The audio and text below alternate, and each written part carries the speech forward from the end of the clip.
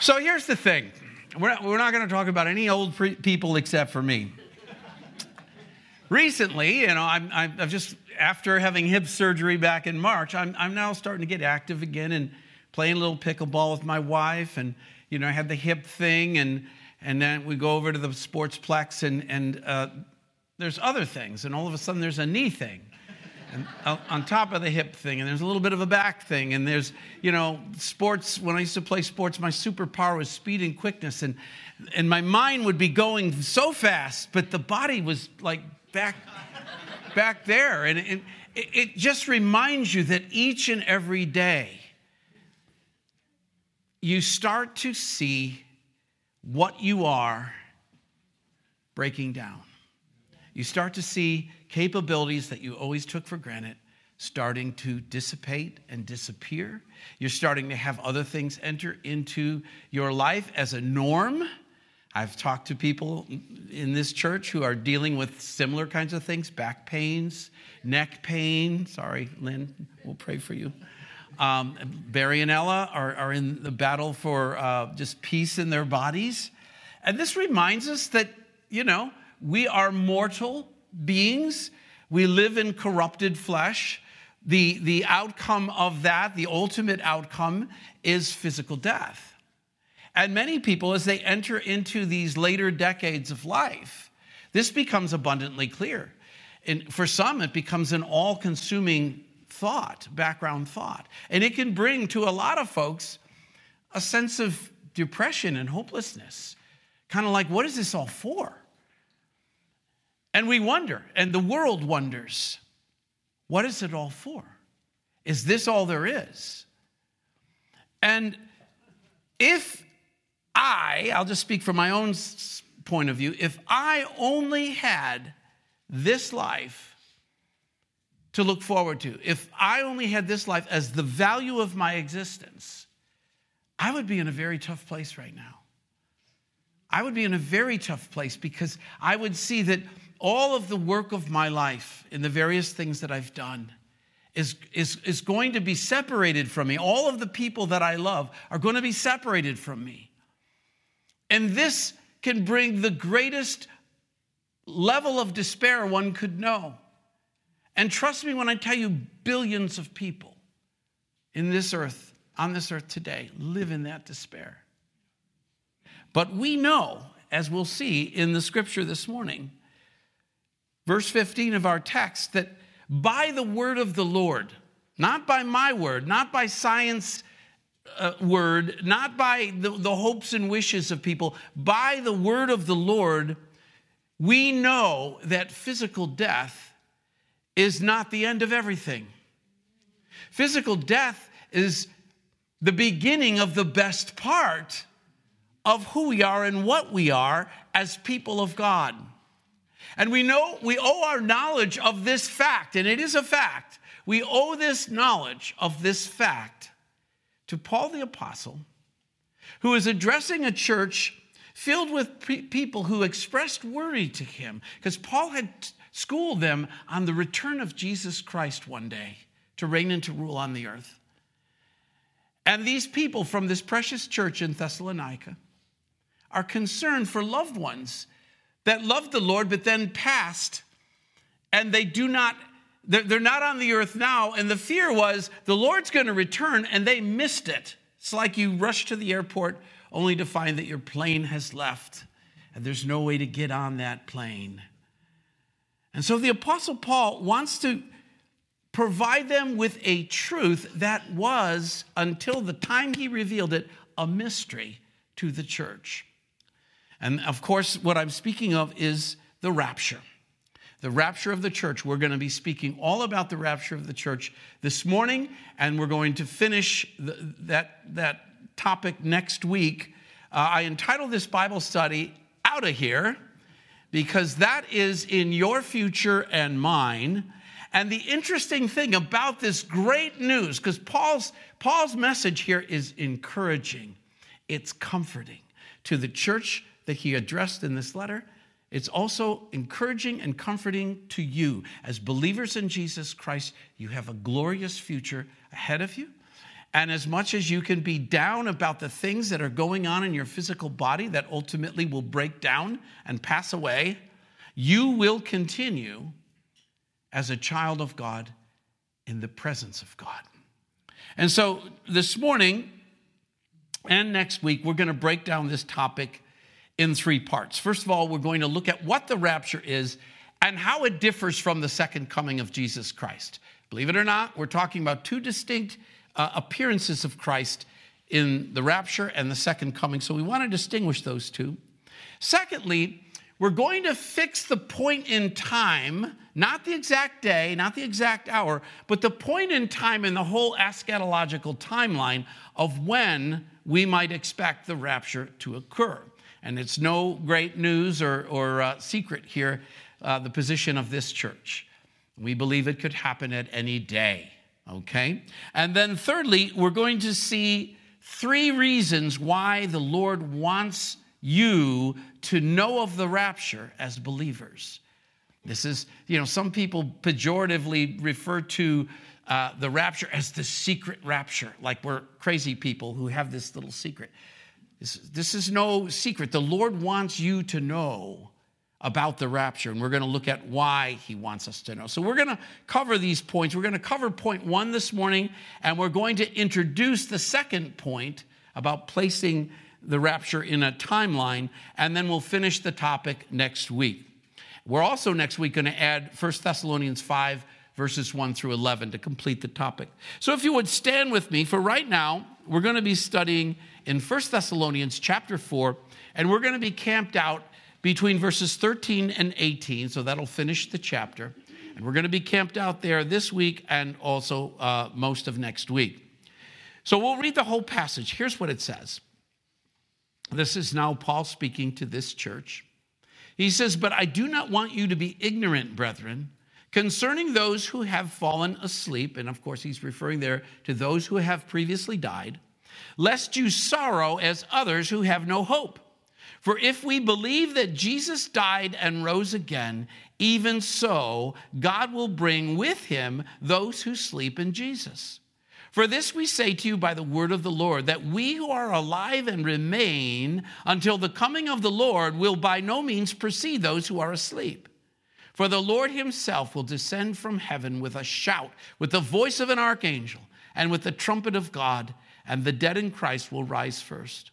Then we who are alive and remain shall be caught up together with them in the clouds to meet the Lord in the air, and thus we shall always be with the Lord. Therefore, comfort one another with these words." Let's pray. Heavenly Father God, what a comfort it is indeed to know, Lord, the provisions you have made for your church. And Lord, as we stand here this morning as the body of Christ in Chapel Hill, we celebrate you, Lord. We thank you, Lord, for calling us to yourself. Father, I know that this particular passage is one that is subject of much debate within greater Christendom. And so, Father, I pray that you would just make it clear for us, Lord. Just let the text speak for itself, Lord, through the power of your Spirit. I pray, Lord, that I, as your servant, to speak these words this morning, would not in any way get in your way of speaking to your people this morning the truths that you want them to receive. We pray this all in Jesus' precious name. Amen. Amen. You may be seated. Well, we're going to drill in for a moment on what the rapture is, and it's very clearly stated here. But it was, until Paul's time, a mystery in the church. It was a mystery to human beings. Now, let me distinguish. Resurrection of a dead body was disclosed poignantly in the Old Testament. The part that was the mystery is the translation of living people. But as far as just resurrection of the dead, for example, Daniel chapter 12, verse 2 said, "And many of those who sleep in the dust of the earth shall awake, some to everlasting life, some to shame and everlasting contempt." So there, Daniel is speaking of 2 resurrections. The resurrection of the just to everlasting life, the resurrection of the condemned to everlasting contempt, clearly identifying resurrection of the dead. Likewise, and this is one of the most beautiful passages, a beautiful song was written right off of the words of this passage, Job 19, verses 25 and 27, written by a man who was going through a level of torment and despair and discouragement, the likes of which maybe nobody has ever known. And yet this is his hope. He says, "For I know that my Redeemer lives, and he shall stand at the last on the earth. And after my skin is destroyed, this I know, that in my flesh I shall see God, whom I shall see for myself with my eyes, and my eyes shall behold, and not another. How my heart yearns within me." What a phenomenal statement of the glory that is God's, that he could take the likes of us after we have been returned to the dust of the earth and resurrect body, soul, and spirit, that we would see our Redeemer in our bodies. Glorious. This was clearly laid out in the Old Testament. But something more is brought into what the rapture is all about. It's something that was a mystery up until this time. And that is that in the moment of resurrection of those who have since gone on and passed in death would also be the translation of living people. And this would all happen at one time. He says, "For this we say to you by the word of the Lord," this is verse 15 of our text, "that we who are alive and remain until the coming of the Lord will by no means precede those who are asleep. For the Lord himself will descend from heaven with a shout and with the voice of an archangel, with the trumpet of God, and the dead will rise first." Oh, we knew that part because both Daniel and Job identify that. "Then," verse 17, "we who are alive and remain shall be caught up together with them in the clouds to meet the Lord in the air." And so a couple of things stand out from this. First of all, this event that Paul is describing here, known as the rapture, it only pertains to believers of the church age. Those who have fallen asleep in Jesus, God will bring in with him, and then those who are alive and remain. Clearly, this is a reference to believers in the church age. Old Testament believers and those who are saved during the tribulation, they're resurrected after the tribulation. But what's being spoken of right here in our text, which we call the rapture, this only pertains to believers. Secondly, it's clear here that the believers that it pertains to are those who have both already died. I mean, that would include all of the apostles. That would include some of the great heroes and martyrs of the faith. It would include every Christian of the church age since Jesus' time until now who have died in faith. But it also includes those who are living. So if the rapture were to happen today, that would mean that every Christian in this room, and I hope it's every one of you, that we would be instantaneously translated into the presence of the Lord, and we would be translated into our glorified bodies. And so that's the part that's new here. That's the part that Paul is bringing to the world. This is something that God had told Paul very specifically, and now he is commissioning Paul to share this. Now, I might say that Jesus alluded to it when he was still on the earth, and he was speaking to his disciples and apostles. In John 14, verses 1 through 3, we read this, and these are very common words to share, for example, at a memorial service of somebody who's passed. Jesus said, "Let not your heart be troubled. You believe in God, believe also in me. In my Father's house are many mansions. If it were not so, I would have told you.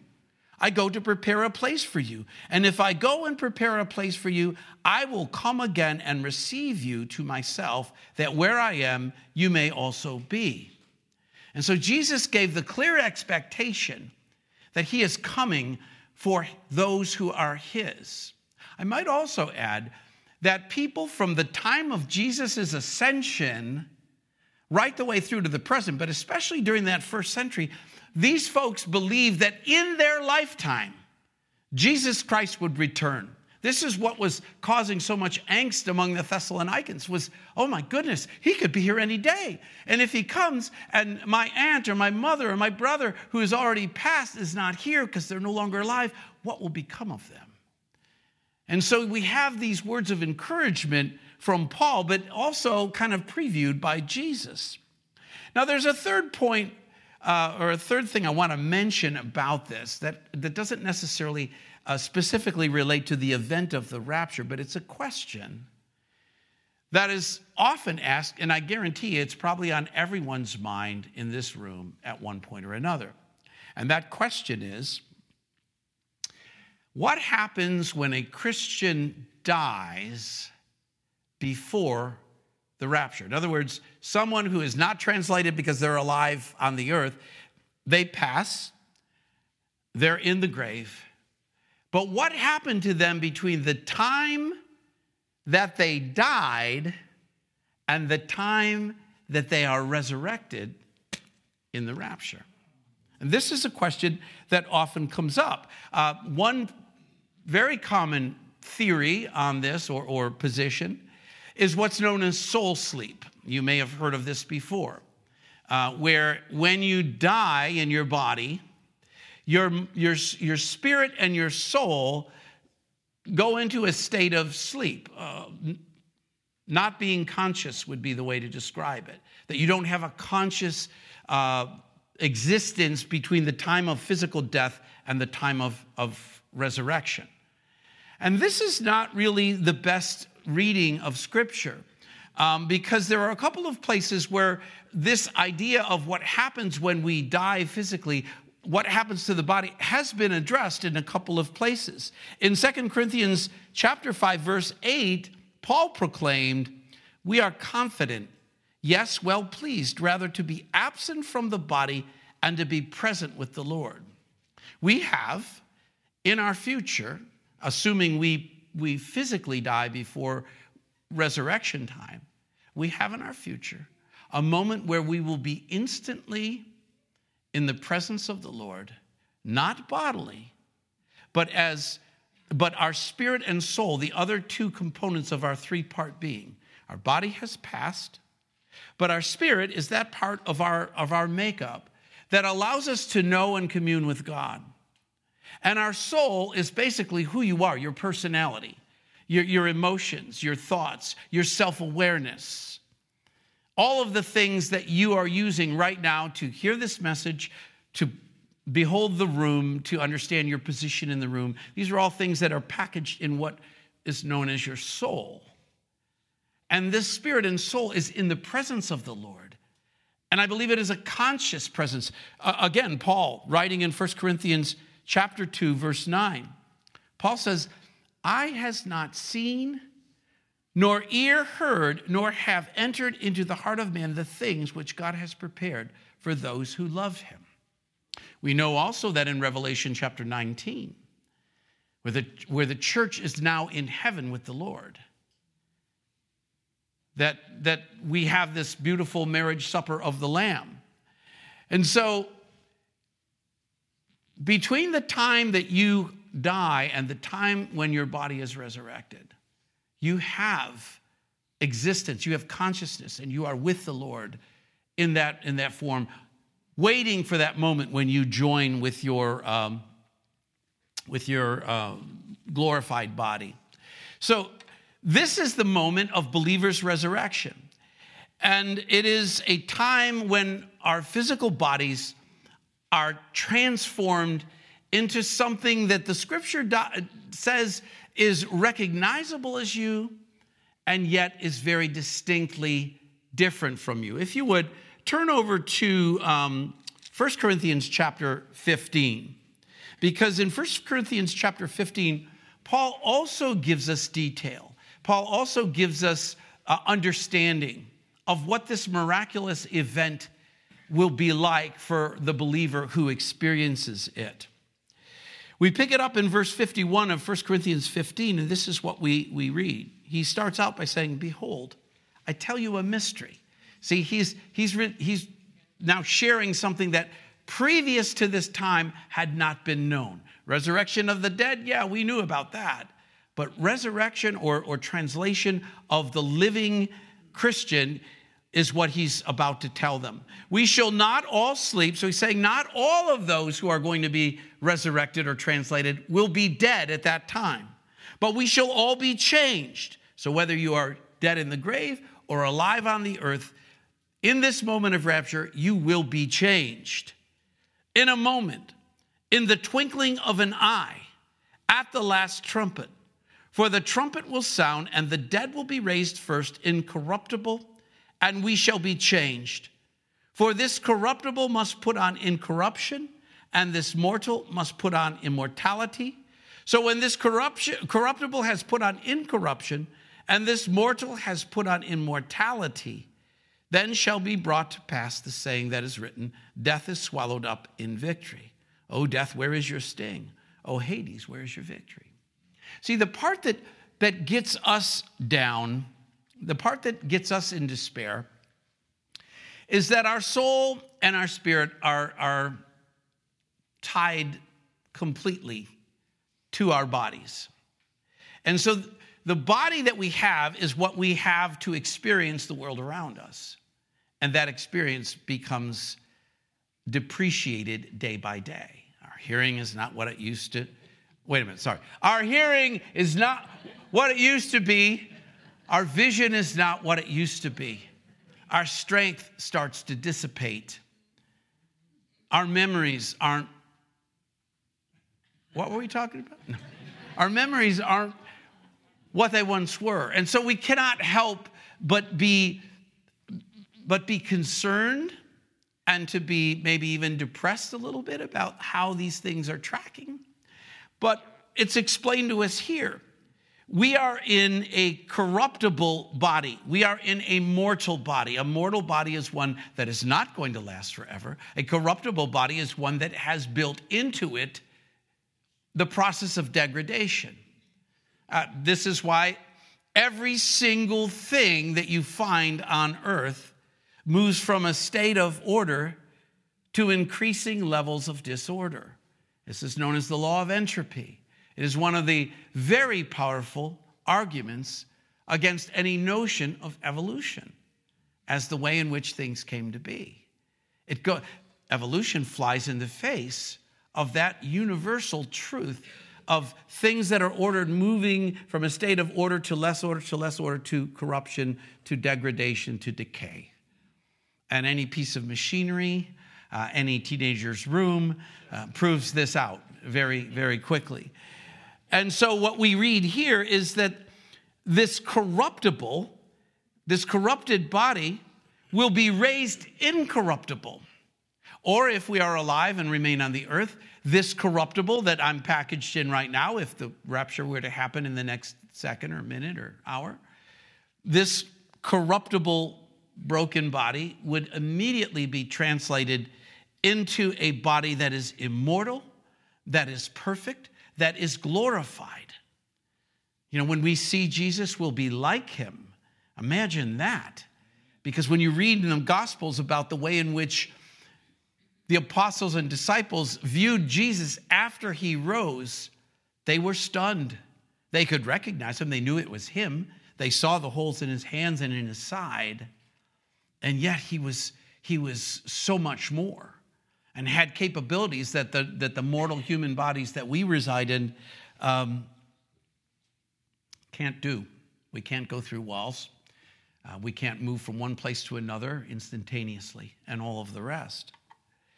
Now, the thing that is kind of silly, and I'm loath to even bring it up because I know you people represent a very mature body of Christians, but often some quarters of Christendom and unbelievers will throw in your face that there's no mention of rapture in the Bible. You can't find that word in the Bible. Of course, you can't find the word Bible in the Bible, but never mind. So they're standing on this idea that this concept of the rapture was a relatively recent innovation, if you will, in theology, which is kind of funny because all of the text that I'm reading to you is right in the first, is right in the New Testament. And so there's this puzzlement about, well, there's no mention of rapture. But this is a silly thing, and so I'll just quickly clear that up. What we've read there in our text is that we will be caught up. And of course, in the original language that the text was written in was Greek, and so the word that was used there was harpazo, which simply means to be snatched up violently and suddenly, just snatched away. And that was the word that was the original text. And then that text, that Greek text, was translated into a version of the Bible known as the Latin Vulgate version. And harpazo was translated from Greek to Latin as being raptus, from which we get our word rapture. So the etymology of the word is very consistent. It starts from harpazo, which means a snatching away, a quickly taking off the earth, so to speak. Translated in the Latin for that particular Bible, raptus. And then, of course, when it was ultimately translated into English, we changed it to rapture. And so this is something that's there and has been there from the beginning. This is not a new doctrine. This is a doctrine that Paul the Apostle was writing about in the first century, something that Jesus alluded to in his first advent, okay?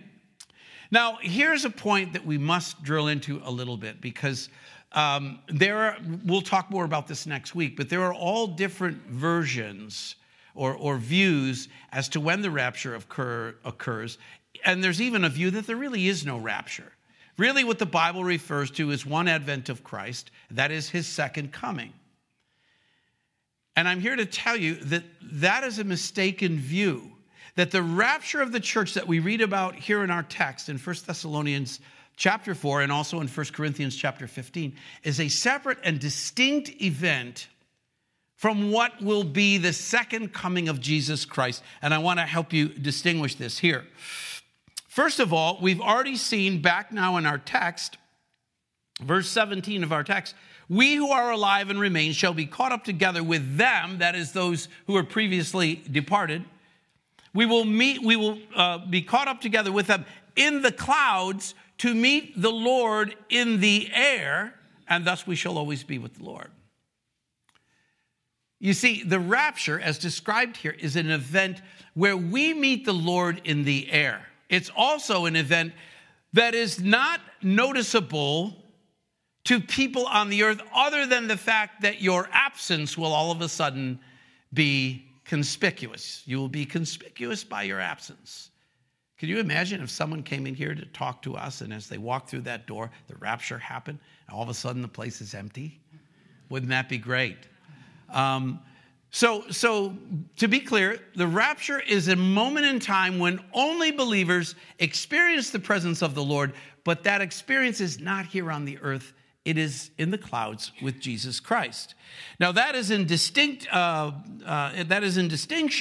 to the second coming. We already saw a reference to the second coming when we were in 1 Thessalonians chapter 3, verses 12 and 13. There we read, "And may the Lord make you increase and abound in love to one another and to all, just as we do to you, so that he may establish your hearts blameless in holiness before our God and Father at the coming of our Lord Jesus Christ with all his saints." Now there the references to the second coming. The distinction is in the second coming described there in verse 13 of chapter 3. Jesus is coming with his saints. Over here in chapter 17, and in the passage that not chapter 17, but chapter 4, verse 17, and in that whole passage, Jesus is coming for his saints. We're on the earth, and he's coming to take us to him, okay? The second coming is described in several places in Scripture, notably Matthew 24, for example, verses 29 through 31. Jesus said this, he said, "Immediately after the tribulation of those days, the sun will be darkened, the moon will not give its light, the stars will fall from heaven, and the powers of heaven will be shaken. Then the sign of the Son of Man will appear in heaven, and then all the tribes of the earth will mourn, and they will see the Son of Man coming on the clouds of heaven with power and great glory. And he will send his angels with a great sound of a trumpet, and they will gather together his elect from the four winds, from one end of heaven to the other. Now, in that one place where Jesus is speaking of his second coming, a couple of things are called out by him, and they are in very much distinction to the rapture that we've read about in 1 Thessalonians 4. First of all, Jesus, describing the second coming, makes it clear that it will be seen by everybody on the earth. There will be no mistaking it. There will be signs in the heavens. The earth will be shaken. And then people will see the Son of Man coming. In contrast, as we read about the rapture, no one sees it coming. There's no signs that precede, oh, wow, what's going on here? And then all of a sudden, they see the Lord coming. And so, in the case of the second coming, everybody on the earth is aware of it. In the case of the rapture, nobody's aware of it. There's no signs that precede its coming. It happens, as the scripture says, in the twinkling of an eye. You know, you can go on the internet and you can look up, how quick is the twinkling of an eye? I was a fool and I did it, okay? It's just a tiny fraction of a second. It's like even shorter than the blink of an eye. A twinkling of an eye is a beam of light reflecting off your eye as it moves on. So it's almost like the speed of light. Another thing that's called out in Jesus' description of the second coming is where the church is at that moment. Here, as we read about the rapture, the church was on the earth. They're either in the grave or on the earth alive, and were translated out of here. But when Jesus describes his second coming, he says there in verse 31 of Matthew 24, that he, Jesus, will send his angels with a great sound of a trumpet, and get this, they will gather his elect from the four winds and from one end of heaven to the other. So what Jesus is clearly saying is the church is already in heaven. They weren't on the earth and all of a sudden translated out. The angels are gathering them from the four corners of heaven, because when Jesus comes to the earth, he comes with you. He comes with me. Watch this. If you would, flip over to Revelation chapter 19. Revelation 19 has two very important events described in it. One is something I alluded to a few moments ago, the marriage supper of the Lamb. Now, we know that we are the bride of Christ. Scripture clearly establishes that. And Jesus and the apostles continually used the metaphor of a Jewish wedding to describe the intimacy and the union of Christ to his bride, the church, which is you and me. And of course, a typical in the protocol of a Jewish wedding of the first century was a marriage supper that brought bridegroom and families and friends together. And that happens in chapter 19. It's happening in heaven. And then we move to verse 11 of chapter 19, and this is what we read. Now I saw heaven opened, and behold, a white horse. And he who sat on him was called Faithful and True. And in righteousness he judges and makes war. His eyes were like a flame of fire, and on his head were many crowns. He had a name written that no one knew except himself. He was clothed with a robe dipped in blood, and his name is called the Word of God. And the armies of heaven, clothed in fine linen, white and clean, followed him on white horses. Now out of his mouth goes a sharp sword, and with it he should strike the nations, and he himself will rule them with a rod of iron. He himself treads the winepress of the fierceness of the wrath of the Almighty God. This is the triumphant return of Jesus Christ to the earth to reign and rule. And clearly noted there is that the armies of heaven, clothed in fine linen, is you and I coming to earth with the Lord. And so when we look at these two things, the rapture and the second coming of Christ, Scripture distinguishes them very clearly. The rapture, no signs or wonders preceding it. No warning that at any moment these people are out of here. Jesus Christ does not step onto the earth as he does here in Revelation 19. He comes in the air. He raises up from the graves those of the church age who have previously died.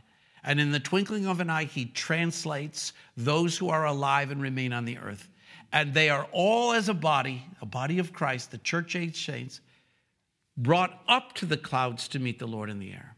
In contrast, the second coming, unmistakable. Every eye will see, every knee will bow, every tongue will confess. Jesus will come in glory. He will be preceded by signs and wonders in the heavens, and he will come not for his church, but with his church. And so, again, there's all different eschatological positions that people take, one of which is known as amillennialism. We'll talk more about that next week. But with amillennialism, they're really not reading the literal, or they're not believing the literal truth of Scripture. So they don't believe there's an actual 1,000-year reign. And because of the positioning with rapture and tribulation and then 1,000-year reign, they pretty much discount that there's a rapture at all. And instead, they just believe that a day will come when Jesus will return to the earth. And that particular view is out there in many churches. I'm sticking with what the Word says literally. And it makes a clear distinction of two events, one of which is a glorious event, and the very next thing that will happen in the end times timeline. Now, this brings us to something I just want to introduce now in a summary fashion, and then we'll dive into more next week. And that is the timing of the rapture. This is a question, once you get past the arguments that people want to have about whether there even is a rapture in the future, then the question becomes, when does that occur? And the thing I want to say at the outset is no man or woman knows the day nor the hour. One of the greatest disservices to the whole area of the study of prophecy has been different people throughout history who have made a big splash of stating when the rapture is going to occur, and they peg it to a day in a year. And of course, inevitably, it's always proven wrong. And this positions the study of this area of Scripture as something for wingnuts and crazy people, for people who have got conspiracy theory type minds and all of that. And this is a terrible shame, because the Lord has told us no man knows the day nor the hour. But what we can know is we can know the season in which it would occur. There are things that the Bible clearly states that will be true, both in terms of what the world will look like immediately before the rapture happens and the tribulation begins, and also where it fits in the overall progression of what we would call the eschatological or end times timeline. And the point of reference that all of these different theories swirl around is that moment in time known as the tribulation, a 7-year period that is a period of intense judgment and reckoning. And I want to just introduce you to a passage of Scripture that lays out the basic timeline. It is none other than the passage from Daniel chapter 9. Daniel, a man so beloved by God, a man that was given the privilege by God to be given a view into the future of the Jewish people.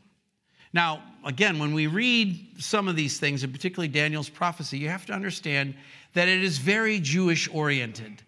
We can't, kind of move the Jews out of the way because most of us aren't Jewish, and so we put ourselves into this egocentric interpretation of Scripture. No, this was a prophecy given to Daniel concerning what would take place in the rest of what would take place in the future before everything would be resolved and God's plan for humanity would be completed.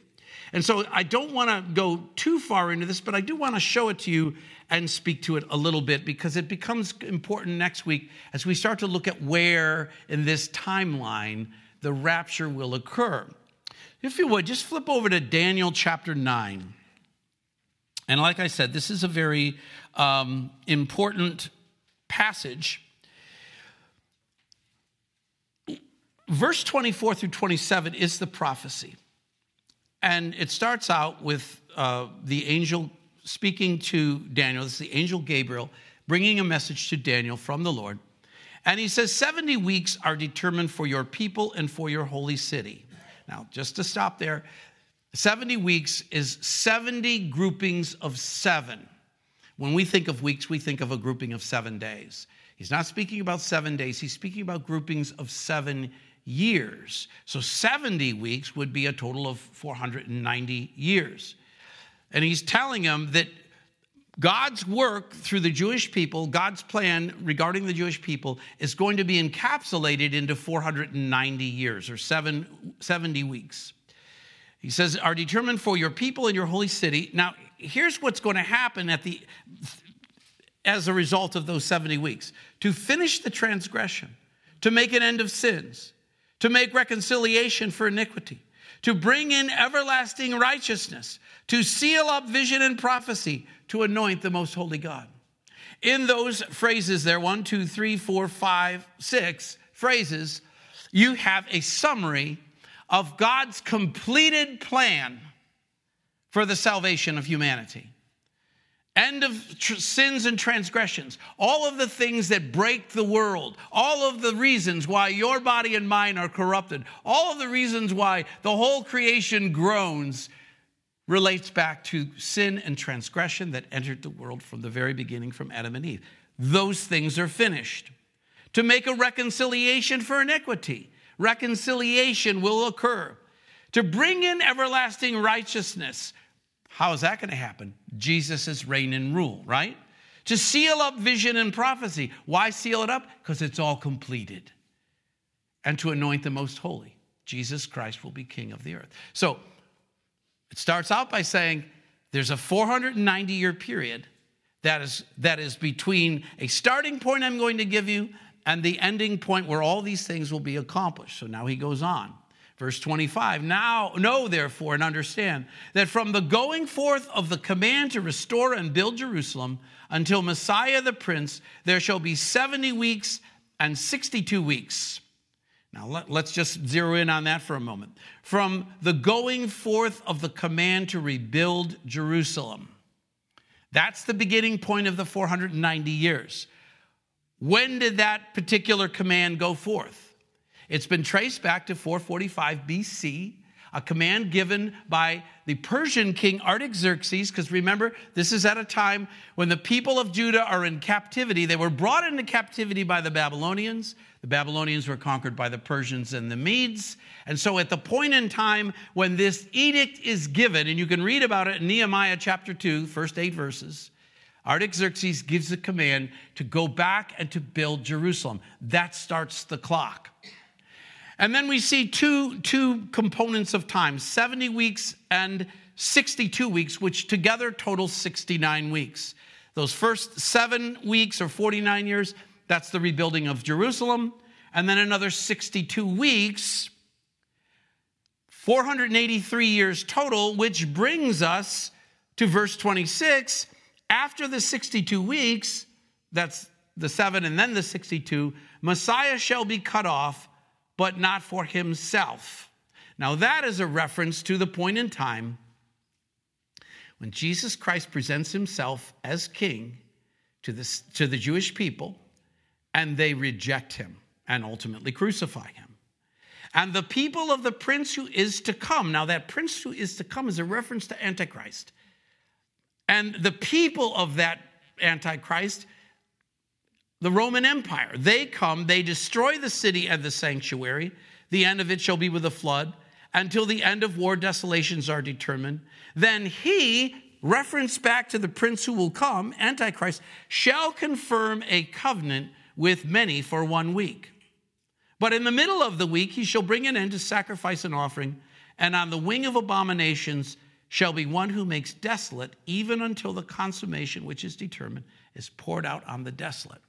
Now, to just break all this down for you, the period of time of those 490 years starts with the edict to rebuild Jerusalem. 483 years into the future, And there comes Jesus Christ presenting himself to his people as Messiah the King.